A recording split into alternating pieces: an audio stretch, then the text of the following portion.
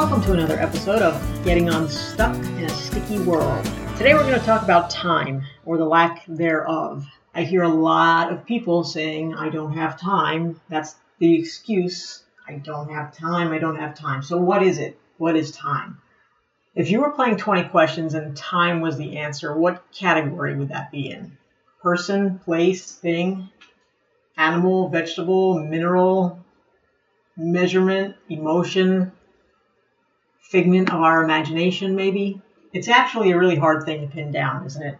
It's a thing. We have it or we don't. It's a measurement. It's either too short or too long. So what is time to you? Time is all about perspective. Time is an emotion. Think about it. Let's say you spend an hour doing something you really love with someone you really love. It feels like 10 minutes went by, right? Time flies when you're having fun. That's truth.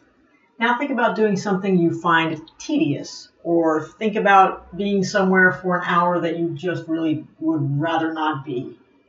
Time goes really slow, right? Now, I don't mean to confuse you or give you a headache or anything thinking about this. You'll see where I'm going with this, I promise. But here's what I know. We all have what we've come to know as 24 hours in a day. 525,600 minutes in a year. By the way, thank you to Rent for teaching all of us that.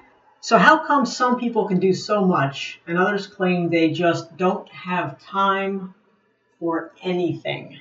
If you fall in the I don't have time for anything category, I am calling BS. I'm sorry. I know a lot of people are going to be mad.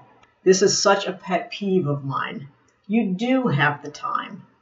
The next time you're about to tell someone you don't have time for something, stop, then change your answer to this.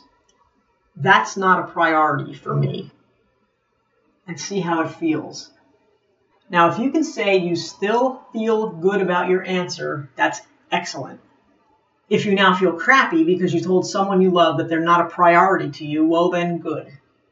It's time to wake up and get rid of the things that you are making a priority that simply are not priorities, or at least they shouldn't be. I had a client tell me they couldn't go for a 20-minute walk every day as a way to relax and kind of clear their heads. BS, I called. I told this person to write down everything they did in just 1 hour of a day. I picked the hour and said, go ahead and write it down. Things like looked at Instagram, scrolled through my Facebook feed, cleaned out my email folder a little, and used the restroom were all on the list. So stop it. Just stop.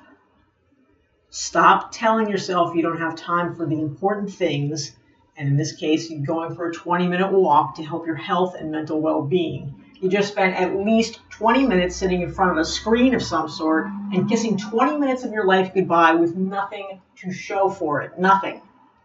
Do you need more time? Write down what you do for an entire day. Then look at how much time you spend doing it. Eliminate the garbage.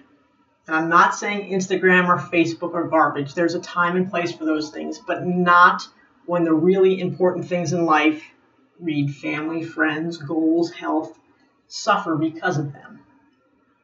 Now, back to time being an emotion. Answer 2 questions. How do you feel when you're sitting there scrolling through your social media feeds? And the second question is, how do you feel when you're doing something that serves your goals, or you're doing something with someone you love that you know you'll both be talking about for years to come? I told you time was about perspective and emotion. Do you believe me now? See how much time you save by eliminating the things that don't move the needle in your life.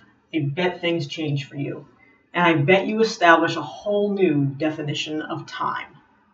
If you want more time-saving tips, please go to my website, gettingunstuckinaStickyWorld.com. You can also learn a little bit more about me there. And if you'd like a consult, free 15-minute consult, please book one there. I'd love to talk to you and try to show you that you do have time.